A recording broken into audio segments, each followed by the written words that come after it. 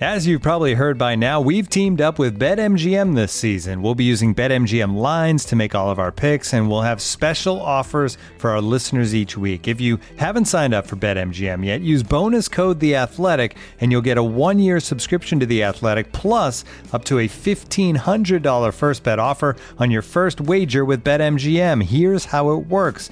Download the BetMGM app and sign up using bonus code The Athletic. Make your first deposit of at least $10. Place your first bet on any game and claim your voucher for a 1-year subscription to The Athletic.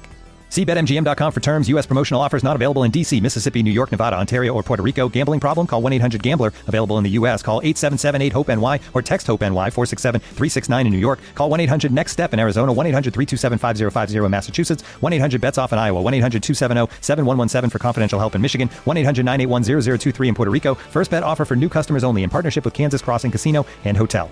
Don't forget, if you haven't signed up for BetMGM yet, use bonus code The Athletic, and you'll get a 1-year subscription to The Athletic, plus up to a $1,500 first bet offer on your first wager. And now, two pigeons bemoaning the fact you can stream DirecTV satellite-free. You see this? A family watching baseball on DirecTV with no satellite dish in sight. Let's heckle them. You call that changing the channel? Choke up on the remote, buddy. I hope getting all these games on DirecTV makes up for your mother not pre-chewing your sunflower seeds. DirecTV has the most MLB games. Visit DirecTV.com. Claim based on total games offered on national and regional sports networks with choice package or higher. Availability of RSNs varies by zip code and package. High-speed internet service required. Terms and restrictions apply. Late night, midnight on the interstate, and I didn't feel so great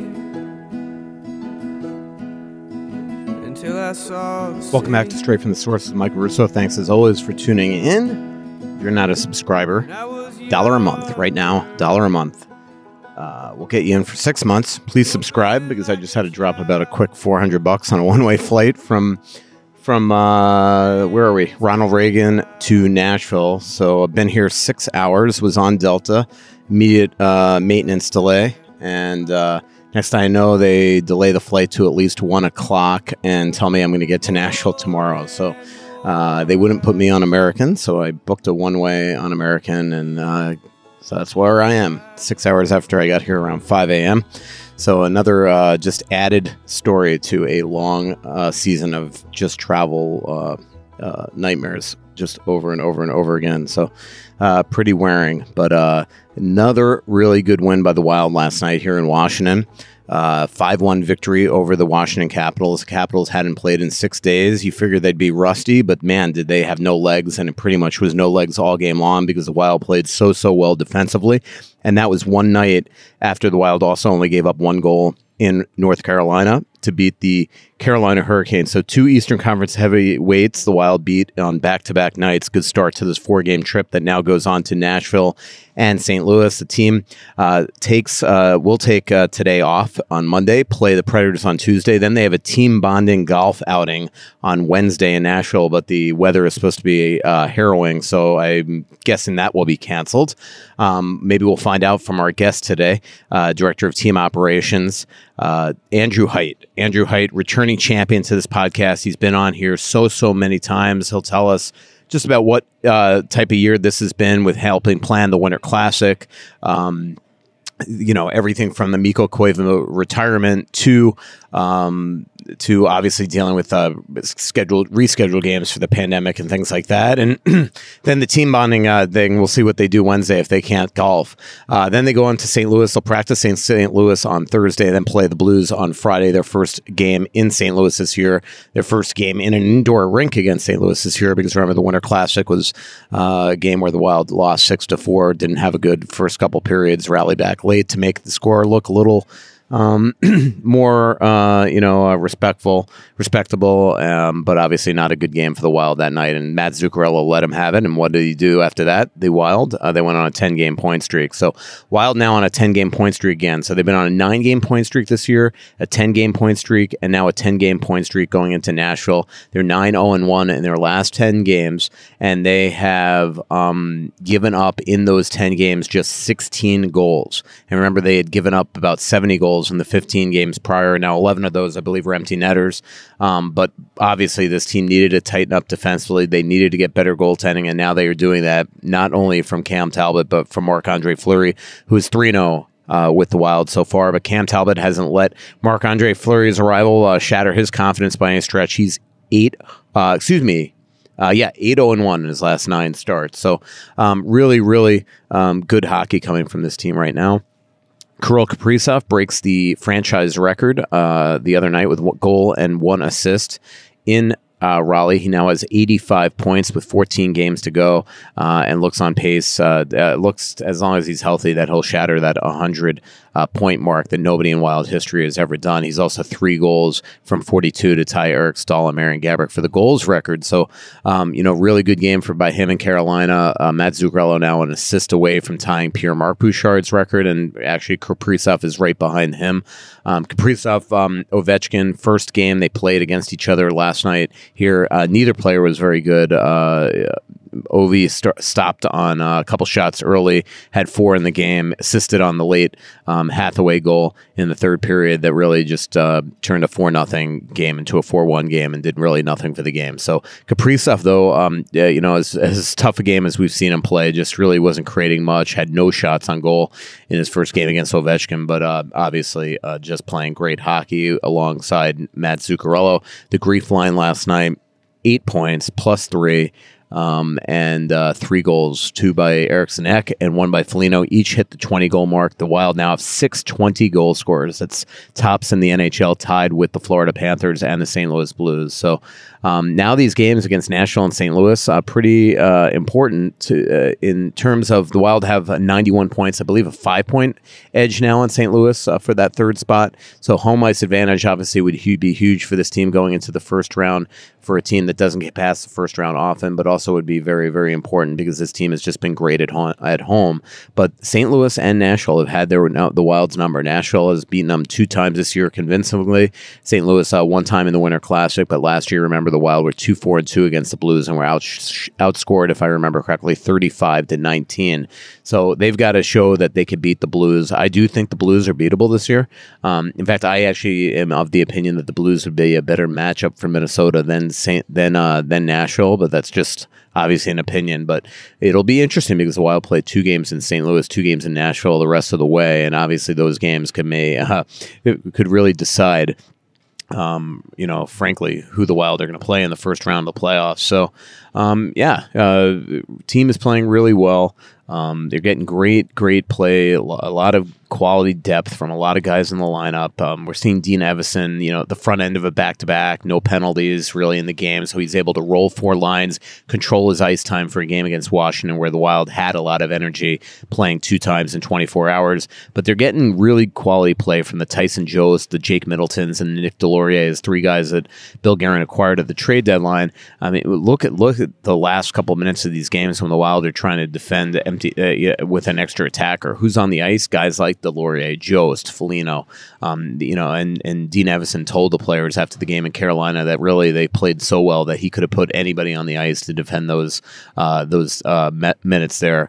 Fleury's been awesome, as we talked about, and has added a refreshing presence in that locker room by all. I mean, it's just been really fun to watch. The only sad part is when you cover Marc-Andre Fleury, you want to kind of hang out in the locker room because he says so many funny things when you just hang out by his stall, and it's just such a endearing presence. And unfortunately, it's a little different. Obviously, when we're in a position right now because of the pandemic where we're still getting guys out of the locker room. Hopefully that changes. I'm not sure about in the playoffs, but hopefully, definitely by next season, we'll be more back to normal. Even if we had a test, I went down to the GM's meetings last week. We tested when we got there. If we were negative, we didn't have to wear a mask around Gary Bettman and Bill Daly, and it was just it just made life a lot more normal feeling. So just my opinion on that. It'd be nice to get back in the locker room.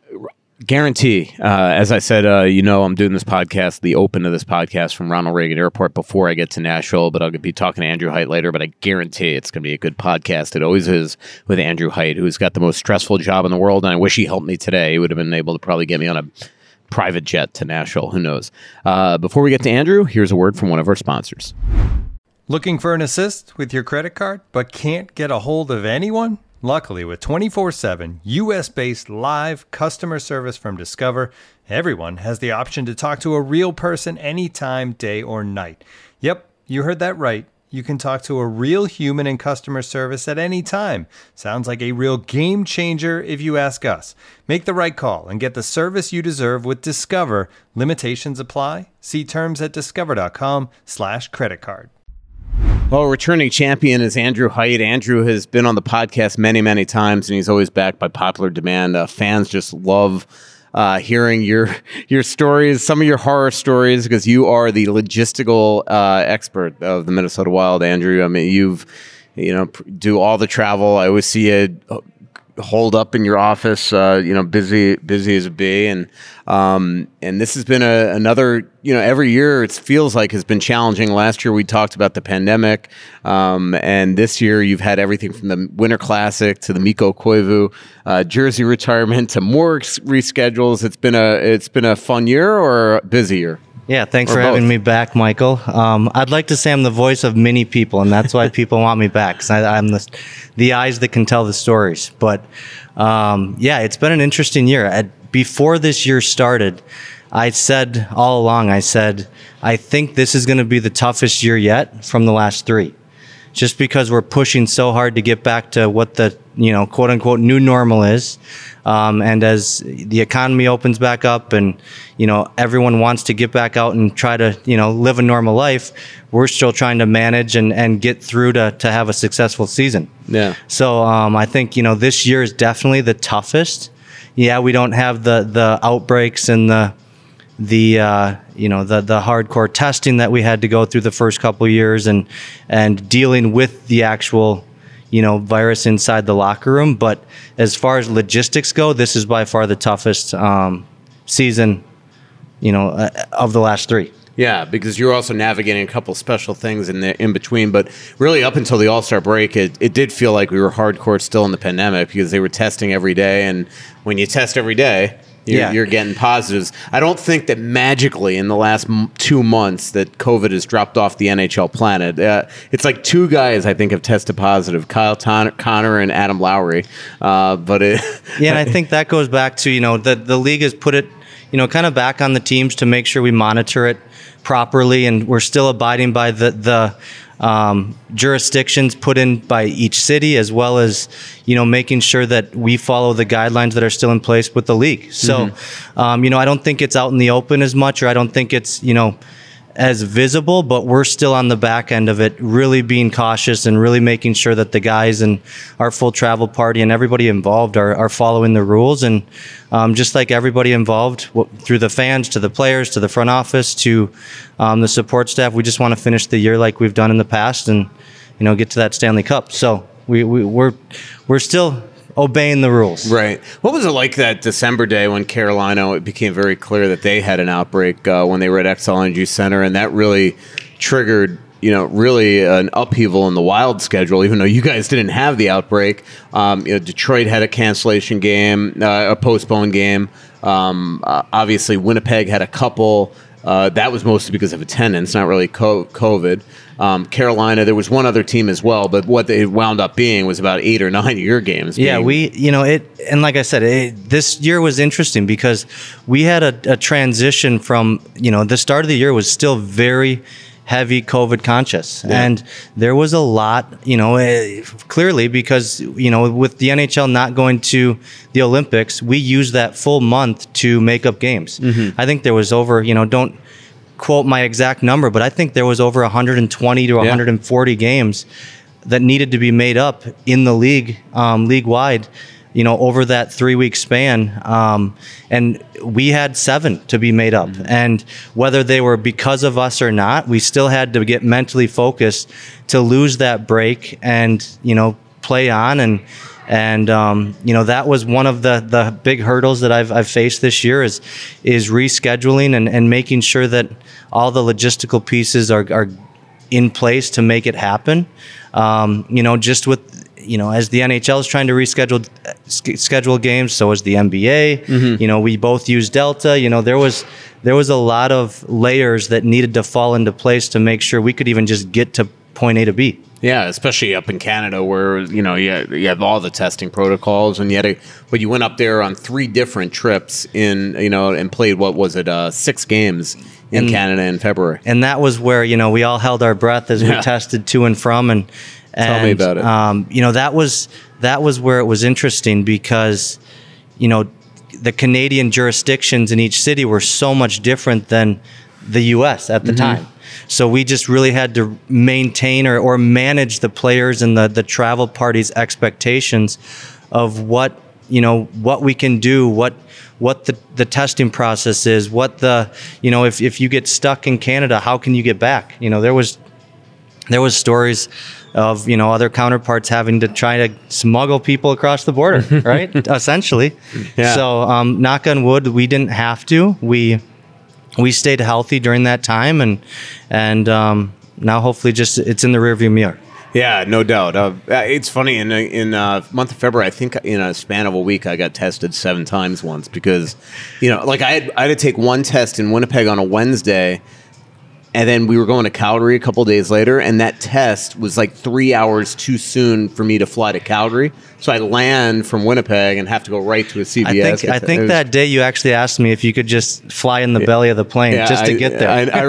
Well, the one thing I remember that day in Calgary, I said to you, I'm like, hey, I'm just telling you right now, if I test positive, I'm coming to beg you to get me home some way. I don't know if Billy would have approved an air ambulance home for the beat writer, but very, but it was pretty nerve wracking. And leading up to those 7 games that we had to, the postponed games that we had to make up, leading up to the year, we were so road heavy, right? We were on the road, we were, winning hockey games, we were having fun, but there's still that grind, that extra grind of being on the road, hotel to hotel, city to city, time zone to time zone, and then you lose that break as well, and you got to power through and battle through those next 7 games, and credit to our group, our players, our coaches, management, to keep that morale high during that time, because in a grind season like we do every year, you kind of look for those moments where you can take a breath. No doubt. And that span, we weren't able to take a breath, and we managed and we battled through it. But that was a tough point through the year. We can talk about this here in a little bit, but the Winter Classic. Yeah. There was so much build up to the Winter Classic, and so much planning, and so much hype, and so much just from a player's perspective too, family, friends, everyone coming into town. That was exhausting in itself. And then to get to the next point where you think you're going to take a breath and you're not able to, again, just credit to our group to battle through it.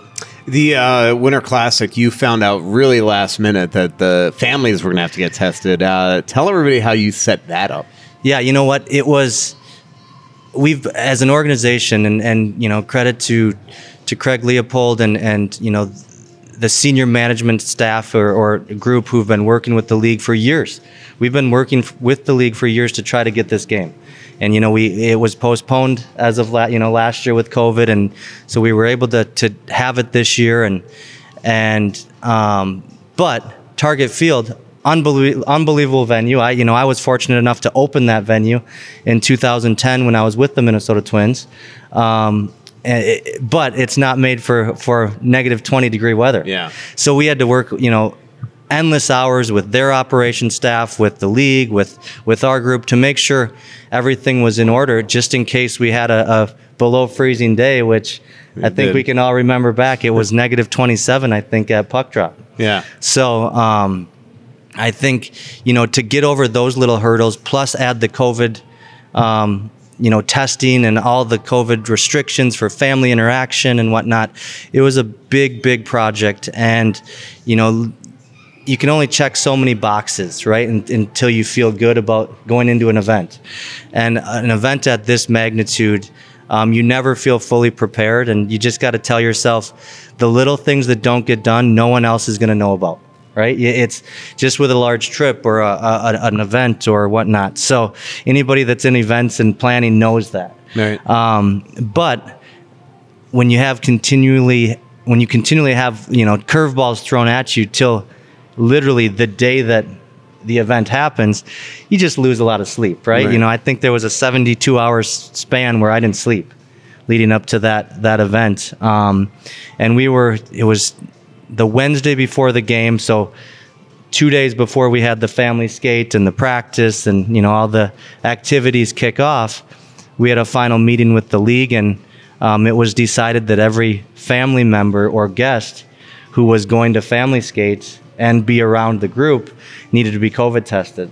So I think we had 270 people that needed to be COVID tested within the next 24 hours. So working with John Worley and his group and the building folks, we were able to pull off a drive-through testing facility and make sure that everyone involved was negative. And then you always worry about the positives too. How do you deal with that? So just another hurdle that we had to get through, but get over, and we did. And overall, the event could not have gone better with all the obstacles that we were faced. The one that really still I feel bad for is Jonas Bardeen. I just remember talking to him in Dallas, and he was talking about it, so excited, never played an outdoor game in his life, and remember the game at TCF, I think, with a broken foot.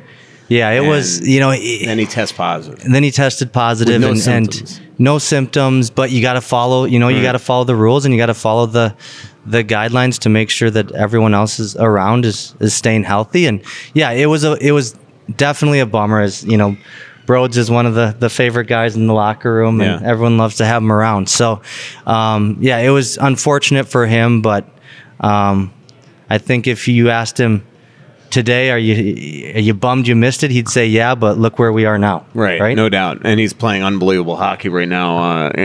Andrew, what was your favorite part of the Winter Classic? What are even as beat writers, we saw a lot, but we didn't see it a lot. We weren't allowed on the field, things like that other writers in the past usually get to do. What were some of the kind of behind the scenes things that a lot of fans didn't get to see? I remember I was talking to Foligno and Greenway, and they're like, yeah, all we did was eat soup between periods, and all the stuff that, it had to be just absolutely. I remember talking to Capo Kakinen, and he's like, yeah, they didn't think of giving the backup goalie the heated chair, and he's sitting there on a ice cold on the bench, and then he's suddenly in the game in the third period. I think looking back to 2016 at TCF, that was really cool with the Stadium Series game, as that was our first outdoor game, right? And the weather was perfect. It was honestly storybook, as it started to light snow after the second period, and we won the way we did against Chicago. But this one, selfishly for me, just having my past relationship with the Minnesota Twins, it was really one of those where two worlds collided, and we brought Rod McCormick, the equipment guy from the Twins, along with Dustin Morse, the PR guy, and Mike Herman, my counterpart. We brought them as assistants. So I got to joke all couple days that I was their boss for the day. So as I was just starting off my career with them years ago, so they were my boss. So just to have that interaction again with them, and then really the moment that gave me chills the most was not because of the cold, but the chilling moment for me was as the guys were being announced from center field, and I looked up because I was out there kind of directing traffic. I looked up and saw the ballpark and was able to kind of take a deep breath and say, we made it. Everything that was planned was in place, and it was out of my control at that point. I think that was my moment that I said, damn, this is fun. Yeah, now it's on the players. We got here. Next thing that you had to plan was that I know a lot of people plan was the Mikko Koivu jersey retirement, and but the logistics, the invited guests, the parties, all that type of stuff, that was your baby. I watched you for weeks on end planning that stuff. How does one plan that and also keep Mikko in a loop but keep a lot of the surprises? I think working with Mikko for the last 8 seasons, right? Or having him be around for the last 8 seasons with me since my start with the Wild, we became really close friends. And to be able to be a part of this so hands-on as I was not only gratifying from a career standpoint, as he was the first number, number 9's the first number to be retired for us, but also from a friend standpoint, and just really be be in the middle of it and with his friends and family. And, he had over 25 people fly in from Finland. We had over 25 alumni come in for it. All of his local family and friends as well. So, there was 80 to 100 people that were in the building just for Mikko that day.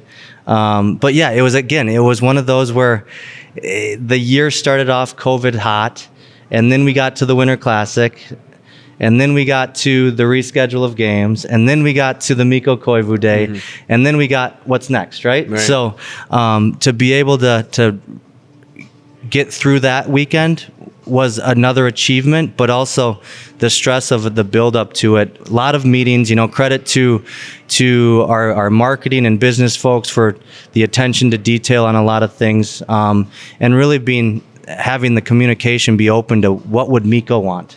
And anybody that was at the game or watched on Bally's they noticed that, I'm going to pat myself on the back and pat the Wild on the back, because I would say that there was not one thing left out. We hit it out of the park, and Mikko appreciated every moment of it. And to bring 25 alumni in, guys like Kyle Brodziak, Nick Backstrom, Sean Hill, Clayton Stoner, some of these guys, Pierre-Marc Bouchard, I know you had a podcast with him.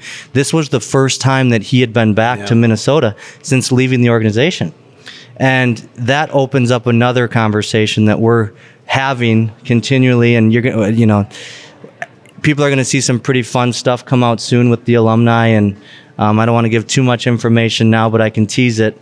That I'm heavily involved with right now on the alumni side. So meaning that alumni will start to be we're 22 years in now. Right. They wanted, I know, during the 20th year to almost bring in one by one and start honoring them. We're 22 years in, and we have an alumni. We have a strong history now of very good players and very good human beings that played for our organization, and everyone in today's current organization knows we wouldn't be here if it wasn't for the alumni.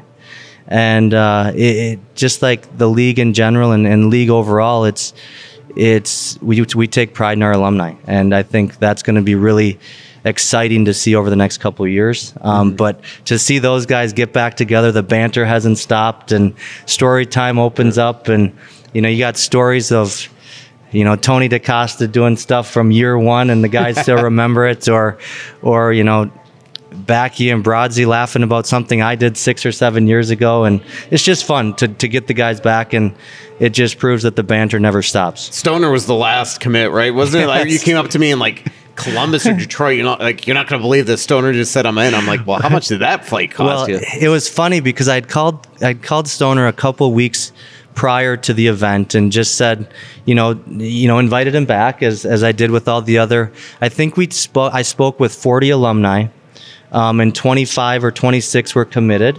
And, I think that's a great turnout for, everyone has their own lives going on, and a lot of them did tribute videos and whatnot, but to have that committed group come back was really fun to see. And so I reached out to Clayton a few weeks prior to the event, and he couldn't do it.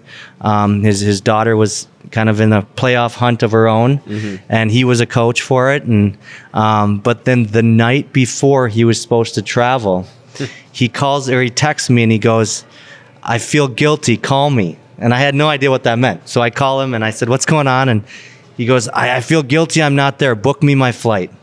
And sure enough, he just wanted to get back with the boys and be there for Mikko. So pretty cool. That's cool. Were you surprised at how broken up Mikko was when that number hit the ceiling? It was an unbelievable moment that I think will be remembered forever. You asked me earlier what were some of the behind the scenes of the Winter Classic, and I got a different perspective of a lot of the stuff, and same with this event. As I was planning it, Mikko has really been able to take a step back and look at how much the organization meant to him and meant to his family and his life overall. And I think he took everything to heart that we did. And we talked multiple times every day leading up to it. And just to make sure he was prepared. And, every time he had to take a deep breath because he was overwhelmed by just what the organization was doing, the fan reaction, and all the above. So, am I surprised for the emotion? No. Would the general fan be? Yes. Mm-hmm. But I saw it kind of along the way, and he knows that the Minnesota Wild are part of him, and to see that banner raise up, he was taken back, as we all saw. Yeah, you could tell how appreciative he was. And then it doesn't end for you. Trade deadline a couple of weeks later. It is funny. Again, sort of like you're saying that you get a different perspective seeing these things like Mikko Koivu behind the scenes that we don't see. Same thing sometimes I get to see you work your magic on a day like today. And as I'm running around tweeting, getting scoops and all this stuff, I'm kind of peering in your office and I see you because you're pretty much at that point on trade deadline day. You're on real time finding out, all right, I got to get Marc-Andre Fleury here. I got to get, this guy here, that guy here. What was that day like for you? I think, again, just kind of it's a wait until the fire drill is pulled or the fire alarm is pulled, and then 100 miles a minute, right? And waiting for Billy G and Chris O'Hearn to give information as each deal is kind of concluded and put together, and then the next step is reaching out and connecting the dots. And with Josti coming on, that was a unique one because every trade has a unique twist, and every guy's coming from a different location. They have a different family dynamic. They have X, Y, and Z that the other one doesn't have, and you just really welcome them to Minnesota as quick as you can and as passionate as you can, and make sure that they feel welcome. For instance, Josti, they were in Colorado, was in LA. We got him here as quick as possible so he could play the next day. And he was traveling with pretty much a small duffel of a couple pairs of warm clothes and one suit. And we were about ready to embark on that long trip.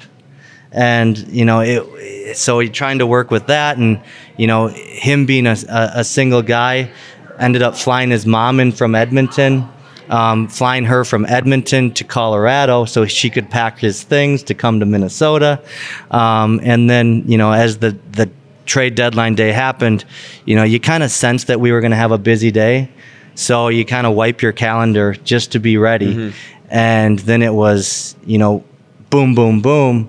And try to juggling four relocations at once is always a puzzle. Yeah. And Jost, you were his welcoming party, right? I heard Bill Guerin thank you for that. So. We, it's always one of those things like, how can you make a new guy feel as welcomed as possible, right? And again, credit to Craig and Billy and the coaches, Dean and the coaches. Our main goal is to create an atmosphere that guys want to play for, right? Mm-hmm. Guys want to be in our locker room. Guys want to play for the Minnesota Wild. Guys know that we're a first-class organization. And as each one of these guys signed, that was the theme of the conversation, was we've heard so many good things about this group, or, we heard Dean is unbelievable, or Billy G is wow, right? And to hear that repetitively coming in was like, it was a pretty powerful moment for myself as well, because a lot of that falls on myself and the support staff to make sure that day-to-day culture exists. Right. And we have such a tight-knit group on a daily basis that we take pride in that. And so to have that come in, and as I welcomed Josti, I picked him up from the airport. I brought him around. I showed him where the practice facility was. We actually stopped by the St. Paul Hotel so that Billy and Craig, they were having dinner, could welcome him as well. And that's just the way that his Minnesota time started. Yeah, right. When do you, on that day, know that, all right, I don't have to get a commercial flight from Marc-Andre Fleury? I mean, and is that Craig that just says, all right, you can have my plane, or do you have any part of that? I think, and it's funny because like Delorier, he's a jokester, right? Right. He's like, where's my private jet from Anaheim? And it's like, wait a minute, well, let's pump the brakes a second. You're lucky you're not in the middle seat. No, let's pump the brakes a second. All the stars aligned for that situation, right? Chicago's close.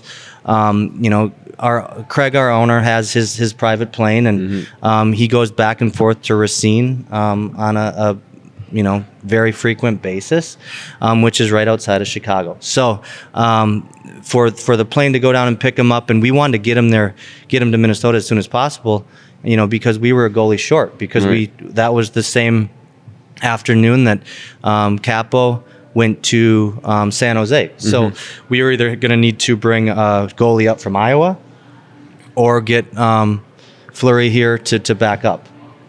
And like I said, everything just kind of aligned, and it worked for Billy to head down on the plane to get him. And after the fact, when I was talking to Flower, I said, "Did you know Billy was picking you up?" And he kind of chuckled and he said, "I did, but I thought he meant pick me up from the airport, not pick me up in Chicago." So that was a funny moment to kind of talk through what he saw, and again, just the level of commitment that Billy G had for each move it's incredible. Yeah, these are the type of things that mean a ton to a player. There's no doubt about it.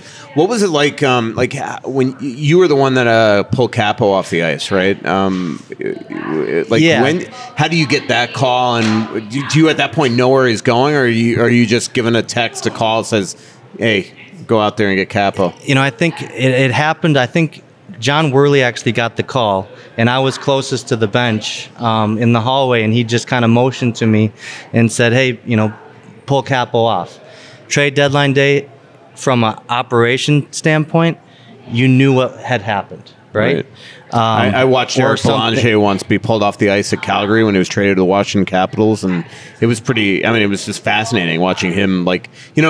As a beat writer, you don't normally get to see that moment where a guy realizes, "Uh-oh, my life's been just turned upside down." And, I think it was a game day, right? It wasn't a practice day. Capo's head was in game mode, right? Pre-game skate, not focused. I'm sure he was aware it was trade deadline day, of course, but he wasn't thinking about that at that moment. Yeah.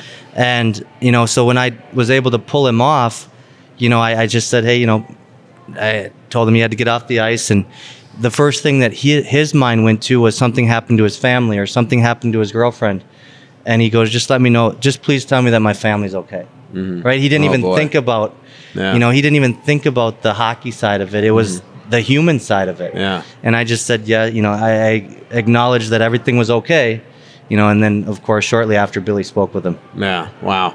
That's tough, man. And he's gotten off to a rough start in San Jose, too. So hopefully, and that's where you build relationships with these guys. Capo was within our, he was drafted in 2014. Yep. So he spent a good chunk of his life with our organization. And, you see guys, shortly after the trade deadline, Colorado came in and Sturmy was already here. And so you got to just say hi to them again and check in on them. And that's where the banter continues. Something pops up in the news or something you read reminds you of a certain player, you just shoot him a text and hope all is well, and just check in on him. Those are life moments. I still, as you're telling this, I'm remembering being at Braemar one day when Ryan Suter's wife ran in there to get him off the ice at a pre-skate because his dad had had a heart attack. So, you think that it's obvious that he's getting traded, and the first thing he thinks about is, oh boy. And I think I saw you put that tweet out today about bring some questions in, right? Yeah. So I just scrolled through, and one of the questions was, what's your best or most remembered Boudreau story? Yeah, and talking about the human side of things. Yeah. That preseason game where his brother had a heart attack and passed away. Yeah. And for me to be that, Crystal had called me and I wondered why she was calling me during the game. Mm-hmm. And to be that person to pull Bruce into his office and tell him that his brother had passed away, that really puts the human side of things into perspective of, we're more than just a work group. We're more than just an organization. It's a family group. Yeah, no doubt about it. I'm trying to find this joke that John Anderson said. So John Anderson was then coached the next exhibition game for Bruce, and I think I just found it. He goes, "Oh my God!" He took a shot at Tyler Ennis. I'm gonna find it, but okay, yeah. So this is when we like that one game that Bruce Boudreau didn't coach. We were talking about Tyler Ennis, and he goes, "What does he weigh? A little bit more than a Kleenex." Oh my God! So I'm like, "Oh, okay, this is gonna be fun. Let's have him be out here a little more often." What's your funniest Bruce Boudreau story, though? Oh gosh,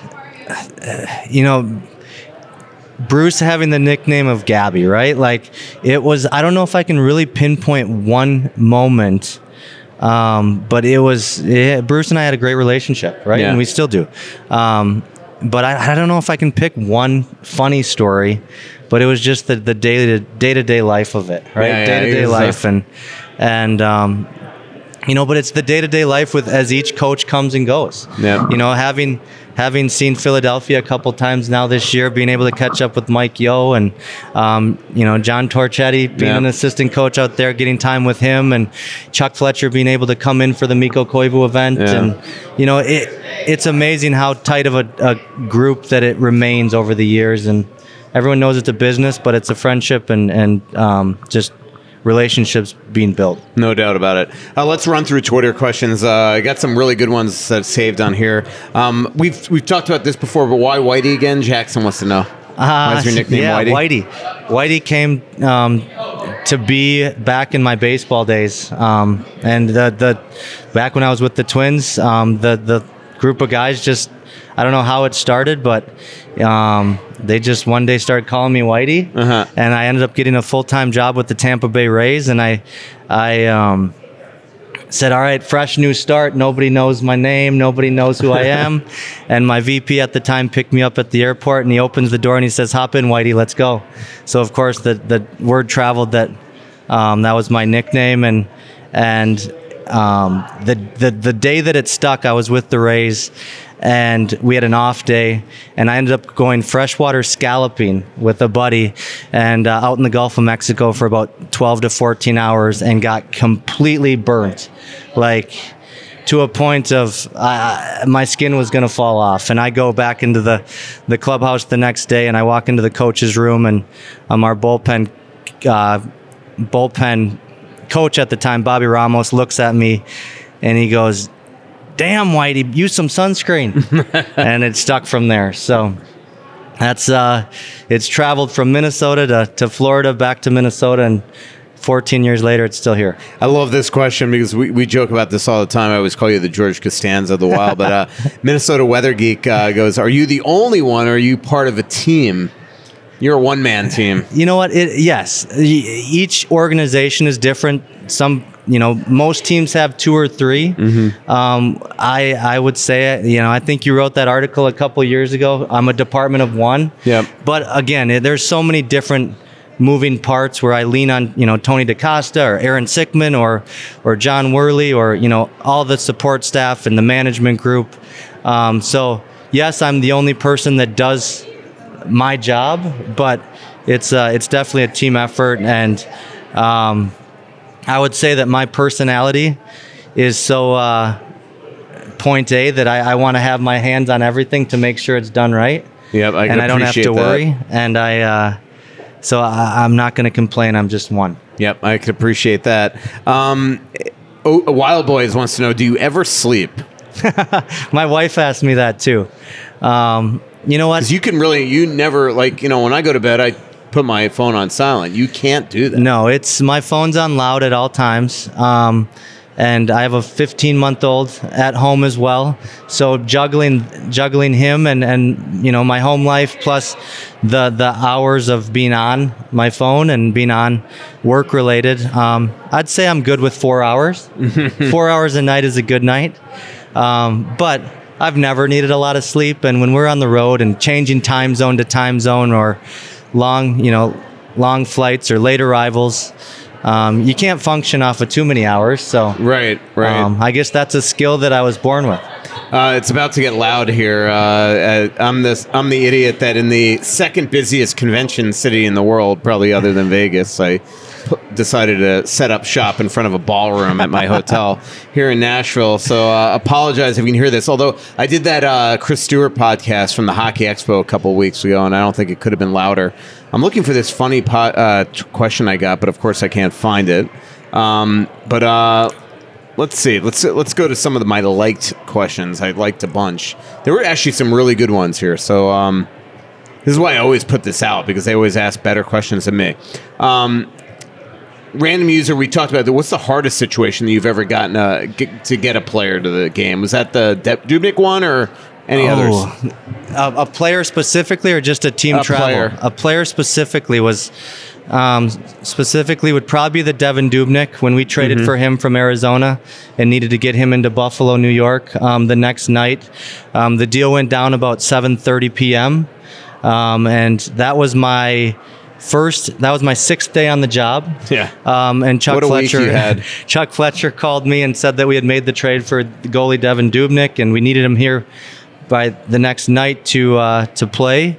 As you know, we were on that losing streak at the time, and we needed to try and get a new life into the team. And so I called Devin confidently and said, "Hey, you need to jump on a red-eye flight, middle seat JetBlue, connecting through Newark to get into Buffalo at 6 a.m. so you can play." And I said, "It is it's your choice, but this is what we'd really like you to do." And we got him here. We ended up winning. I think, what was it, 7-2? Yeah, 7-0. 7-0. And then later that, as our relationship built, Doobie also found out that was only my first week on the job, and he just chuckled because he's like, "You came in so confident, telling me this was my only option." So I'm like, if this guy's telling me I got to do it, I got to do it. Yeah. But that was a tough one. And then it's The Calgary Fire was your first day. The Calgary right? Fire was first road trip. That was a tough one as well, and I know you had written about that. Yeah. So, but another tough one was last year when we traded for Ian Cole. That was during the pandemic. Yeah. And the only way that we were able to get that trade off was because we could put him in a car service and get him from LA to Anaheim and swap players with Colorado. Yeah. So isn't it amazing? Like, you look back, that was only that was 2 Januaries. So it was last January. So it was 14, 15 months ago. Like, years from now, we're going to look back at how weird this pandemic is. Like, you could not put him, like, they couldn't take the team bus because the team bus needed to be like disinfected to go back. So you had to take a, I think you look that's back where some of these things and you're just like, years from now, we're going to be around. Like, remember that time when, we all had to wear gloves and, it's... And I think it was the unknown, right? Yeah. We were so bound and determined to get to the end goal that we didn't want to misstep. Yeah. So we took the route of overcautious, and I think that's what made some of these situations happen. Yeah. But at the end of the day, we can look back and laugh or cry really. But it's that's funny when you look back at the end of your career, one of the most challenging things I ever had to do was get a player from LA to Anaheim. And that's it should be the easiest trade in history. Now that we're back traveling full, that's what is so interesting, is because we're coming into some of these cities. As we sit in Nashville right now, It's been 2.5 years since we've been here. I know. And they're a divisional team that we haven't played or seen in 2.5 years in the city. So coming in and seeing the same hotel reps and the same bus driver, Pat, who, he was excited just to see my phone number pop up. And, I think that's what's been so fun and kind of energizing is to get back into this normal travel and see these people that we haven't seen in years who were normally part of our normal life. I love this question from Maddie. What players are the easiest to reach and what players are the hardest to get a hold of? That's a great question. Current or former? Both. I would say, who's the hardest players? Like, you call and you're like, can you just call back or well, can I say it now? Mikko Koivu. No, he. Every guy has a different personality, and every guy has a different, tendency or quirk or whatnot, and that's what makes this job fun, is just learning personalities of every single guy, and learning that you need to do this to kind of spark this guy, or you need to do this to make sure this guy responds, or I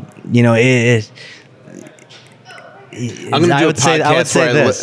Zuccarello is the funniest guy to interact with on this current team. Just because of his past experiences with New York and his quirky personality, his Yeah, his tendencies, he's a very simple human being, but he's also an amazing team guy that looks out for the group as a whole. And, whether I roll my eyes at some of the things Zuki says and does, yes, but at the end of the day, does he mean well every single time something comes out of his mouth? 100%. Yeah. I'm going to do a podcast once and tell about the hardest agents to get a return call back from.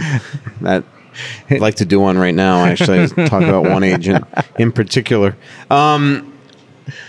Here's a good one, Nick. This is the Marc-Andre Fleury question. Do players fly commercial or charter after a trade? First class or coach? That's a good one. Like Jake, like a guy like Jake Middleton, Giant. You put him in first class. Who picks them up from the airport? Who's their main point of contact? It's different every time, I'm sure. Yeah, like I said, it goes back to this is the very first impression that the guy's going to have with the organization, and again, credit to Craig and Billy and Chris O'Hearn on allowing the budget to happen. I might be biased, but we do everything at a very first class level. And, a lot of it's directed by the CBA too. First class flights or travel restrictions. But we do our best to get the best flight option, best first class option.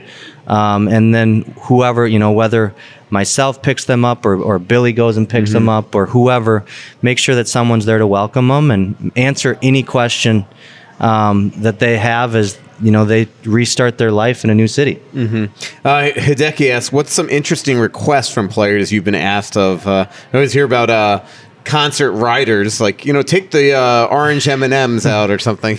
Well, I will say, going back to Bruce, one of the funny things was he needed to have, 2 oranges and 3 Granny Smith apples and 2 Diet Cokes in every hotel room. That was just that's what he wanted. That was his routine. And it's not absurd, but it's unique, right? But how about his cheese? The ham sandwich. Yeah. The buttered ham sandwich. But I always found it fascinating that Bruce Boudreau hated cheese. Yeah, he liked it on pizza. I'll have a cheeseburger, hold the cheese. Remember he had and it was more comical, but when we were in Edmonton and you had chicken parm sandwiches after practice and there was cheese on it, and he had like a meltdown.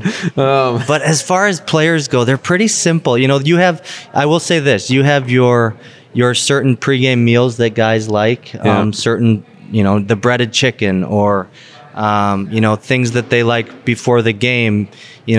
Fleury likes a certain type of oatmeal now before the games. So, we try to accommodate that. And, there's just little things, but nothing too over the top, comparable to artist riders and whatnot. Yeah, right. Hideki, what's the coolest part of being part of the Wild organization that the average fan wouldn't understand? I think do in a way that you're not kissing everybody's butt, though. Right. What is cool part of the you have a lot of perks too. I mean, you have a bat phone, you can tickets. I mean, you have. I'm sure a player comes to you, is like, hey, I need a car guy. You have a car guy. That's the cool part of your job is you have relationships all over the freaking city. Probably the country. And I think you're right. Yeah, it's one of those where if you ask my wife that, she'd say there's a lot of pros and there's a lot of cons. Yeah. Right? But there is a lot of perks to the job, and there's just it's a people person job that you get to know people throughout the whole US and to make, everyone needs quote unquote that guy. Yeah. Or everyone has a guy. And I think I fall into that category for a lot of things, as players or management need stuff. And I always say if I lost my phone, I'd be all of us. Yeah. So I think but to be honest, the coolest part about working in sports is being so close to the action without being on the ice. Yeah. Every single one of us, and I'm not trying to be too cliche or like you said, too sappy on it all, but everyone within our travel party or even the organization, but it's specifically our travel party, we're so close to the action every single day, and we live and die on the wins and losses. And we're on the same grind that the 23 guys on the ice are on, right? We put just as much work into it to make this thing run as they do. And, at the end of the day, if you asked every single one of us in the room, what's our end goal? It's to win the Stanley Cup. Yeah. And, just as excited as a player is to put a ring on or hold the trophy up, so am I. So to be included and attached to that, it's not even, really describable until you actually live it. And especially because, I don't know if it's unique just to hockey, because I've covered every sport, but pretty much only hockey. But I always feel like the support staff in hockey is considered part of the team with the players. Like, if you ask any player in that locker room, if they win a Stanley Cup, they're going to be just as excited to watch you and Tony DaCosta and John Worley lift the cup as they are, Nick Delorier and Jonas Brodin. I mean, that's a unique thing about hockey, is that you are a teammate. 100%. And I think, and I actually lived through that too with baseball. Like, baseball group, they're very tight, but you have different levels of say baseball. You have, it's a individual success team sport. You have the pitcher versus the batter. You have your bullpen guys. You have your position guys. You have your outfielders, all of course working together to win. But if the group on the ice isn't clicking, or if the roster isn't clicking, or if Tony DaCosta's not sharpening the skates, or if Sean Scahan's not doing the stuff in the weight room, it's not gonna end well. Or everything, it's a jigsaw puzzle that if you're missing one piece, it's not going to be completed. No doubt. Yeah, I mean, cool job that you have, as busy it is. I would say even mine, like obviously I'm not part of the team, but same thing when you mentioned being part of the action. I had this moment yesterday in Washington, just walking around that arena, running into guys like Ovechkin and TJ Oshie after. It's like, what a cool job that afterwards you can just run into one of the great players of all time and just shoot the breeze with him for a couple minutes. And down at the GM's meetings last week and just shooting the breeze with NHL players that have played this game forever or been a part of the game. And same thing in Raleigh the other day, being in the bowels of an arena that fans never get to be in. It's a neat job that all of us have. You obviously in a very different perspective. And I think you're right. And I think, as frustrating and hard as the job can be at times, that's where you need to just take a deep breath and take a step back and say, 99% of the fans would dream to be in this current situation right now. Yeah. Except today on my travel problems, 99% of the fans listening could have that. Exactly. It's all yours. And I think, too, like you said, I should have called you today. Like, Whitey, I have a problem. I can't get out of D.C. Get me out of here. When you texted me that, I said, oh, gosh, how is he going to need help now, right? But even, too, like looking at, Krill break the record. Yeah. To build it, personally give him a handshake and say congratulations after the game on a moment that, it's been years in the making, right? Or since it's been broke. So just little things like that really, it doesn't go unappreciated. You want to hear one perspective, and I'm not trying to throw shade at the record because it's unbelievable. The guy's an unbelievable player. So the other day I looked up how many, when he tied the record against the Penguins, and remember they announced it during the game with like Sidney and Evgeny on the bench. And I was thinking to myself that deep down, if they heard that announcement, Evgeny and Sid had to look at each other, wait, what? 83 points is the wild record for scoring. So I looked up how many times a Penguin player has exceeded 82 points in Pittsburgh Penguins history. 70 times. I believe 70, 83 point guys. You look at and you look at their team and you look at the teams they've had and the players they've had. It doesn't surprise me. Let's talk about that in 10 more years and see how many we have. That's a good point, and he might have 10 of them. Josh Yeo, though, our Pittsburgh Athletic writer, had a great line to me. He said 83 points was a bad first half for Mario. So, final couple questions, really good ones here. Hideki, do you have free time, and what do you do with it? Yeah, I think, and again, credit to Billy for creating the family first mentality. It's a work-life balance that it took me many years to accomplish. But especially now that I have a son and another one on the way, you need to break away from it, and you get into a routine of knowing when you need to look at the phone and prioritizing and time management. But I'd say if you don't have the work-life balance, I'd be already done in this job. Yeah. You got to be able to find a release, and I've been fortunate enough to kind of learn that early enough in my career to survive. Yeah, and luckily with a smartphone these days, it's not like the old days where you have to call a travel agent. I can only... Funny you say that because, traveling from, where were we? We started this trip in Carolina and went to Washington, and Tom Reed, who we all know is our radio voice, he had accidentally left his phone on the plane. And he was sitting next to me on the bus, and it was funny because Lou Nanny was on the TV side of it this trip as well, and they were D partners for 9 years back with the North Stars, and the banter hasn't stopped, right? It's the same exact banter that they had, back then as they do now. And so TR's feeling around in his pockets and says, "Oh man, I left my phone, and Whitey, how can we, what's the options?" And but we went on to talk about, nowadays, what if I lost my phone for a day? Yeah. What would that even consist of? And I said, I don't know.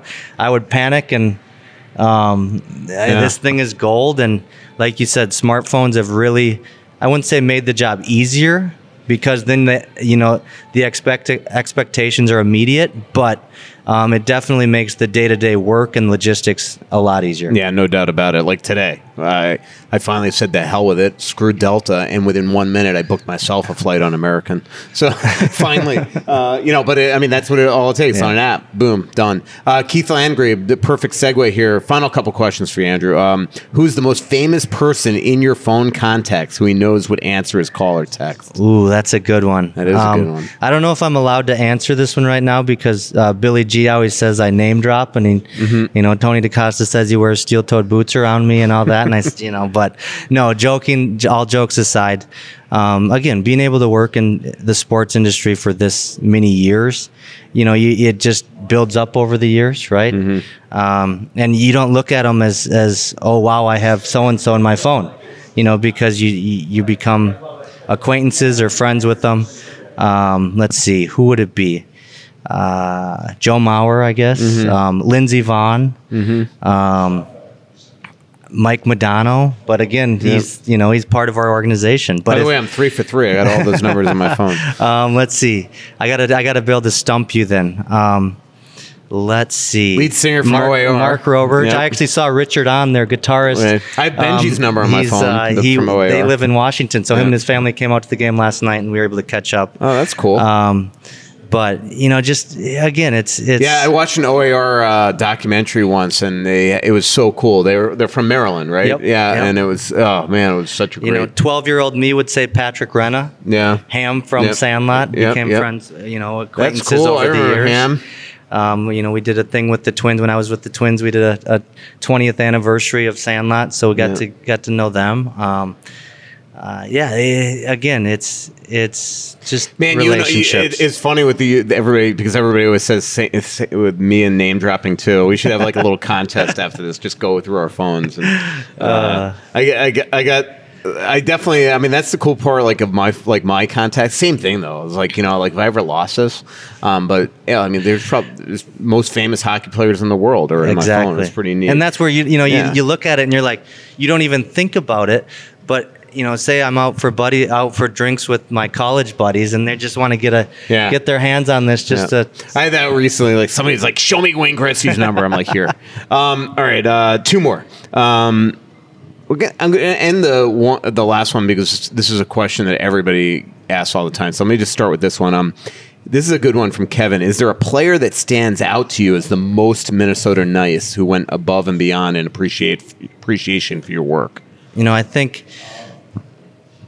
Gosh, Nate Prosser, Ryan Carter. Yeah. Those are Nick Backstrom, Mikko. Like, there's so many that, like I said in my earlier, response, each guy has such a different personality, and you build a different type of relationship with them. And, again, throughout the whole support staff, the players know that they couldn't be there without the help of everyone around them. So they truly appreciate the work that we do.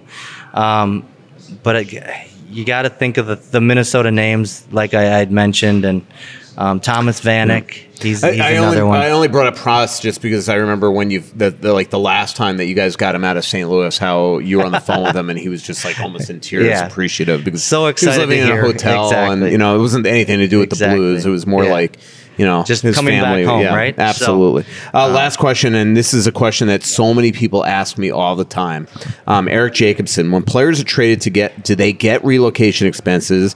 Does the team pick up the hotel expenses in the home city? What about moving, realty, Same thing with free agents, any relocation and reimbursement. What's the CBA say? That's a very relevant question. As I was on the phone this morning with the car hauler, the moving company, and another wine inventory distributor, as we're looking to transport a collection of wine on one of our guys. But I can guess who that is. It's one of those things where, yes, a lot of it's directed by the CBA. A lot of it's cut and dry. Yeah. And that makes my job easier because I can go back and look and say, hey guys, welcome to Minnesota, but these are the steps we're going to take. But yeah, a lot of it is on the new organization. Whether it be rent reimbursement or rental car or car hauling or hotel until you get into your new spot, getting your family here, per diem, it's all the things that, again, make the transition as easy as possible. And it goes back to just, looking at the CBA, but maybe even going a tick above to make sure that they know that they're coming into a first-class organization. Which I know you guys do a lot. Really obviously treat these guys first class. And, it's funny, you just, I think, brought up Fleury. We do have a cool job. Like, I was cleaning out my pictures the other day. Just all of a sudden I look, I'm like, I got 5,000 pictures on my phone. So I start cleaning it through, and it was like going down a history lesson. So I was showing Fleury and Raleigh. I have pictures of him in 2009 during media availabilities, 2016, 17, and then again for Vegas. I'm like, is there one thing you notice about all these pictures? And he's like, what? And I'm like, you look exactly the same. Like his pictures in 2009, his pictures in Vegas, his pictures today when I took, they're all the same guy. He doesn't age. It's funny you bring that up because a couple days ago we pulled up the famous draft photo, right? Yeah. With what was that class? It was Vanek. It was Dustin Brown. It was Stahl. It was Nathan Horton. All those guys. And it was Fleury. Yep. And Fleury's sitting front and center.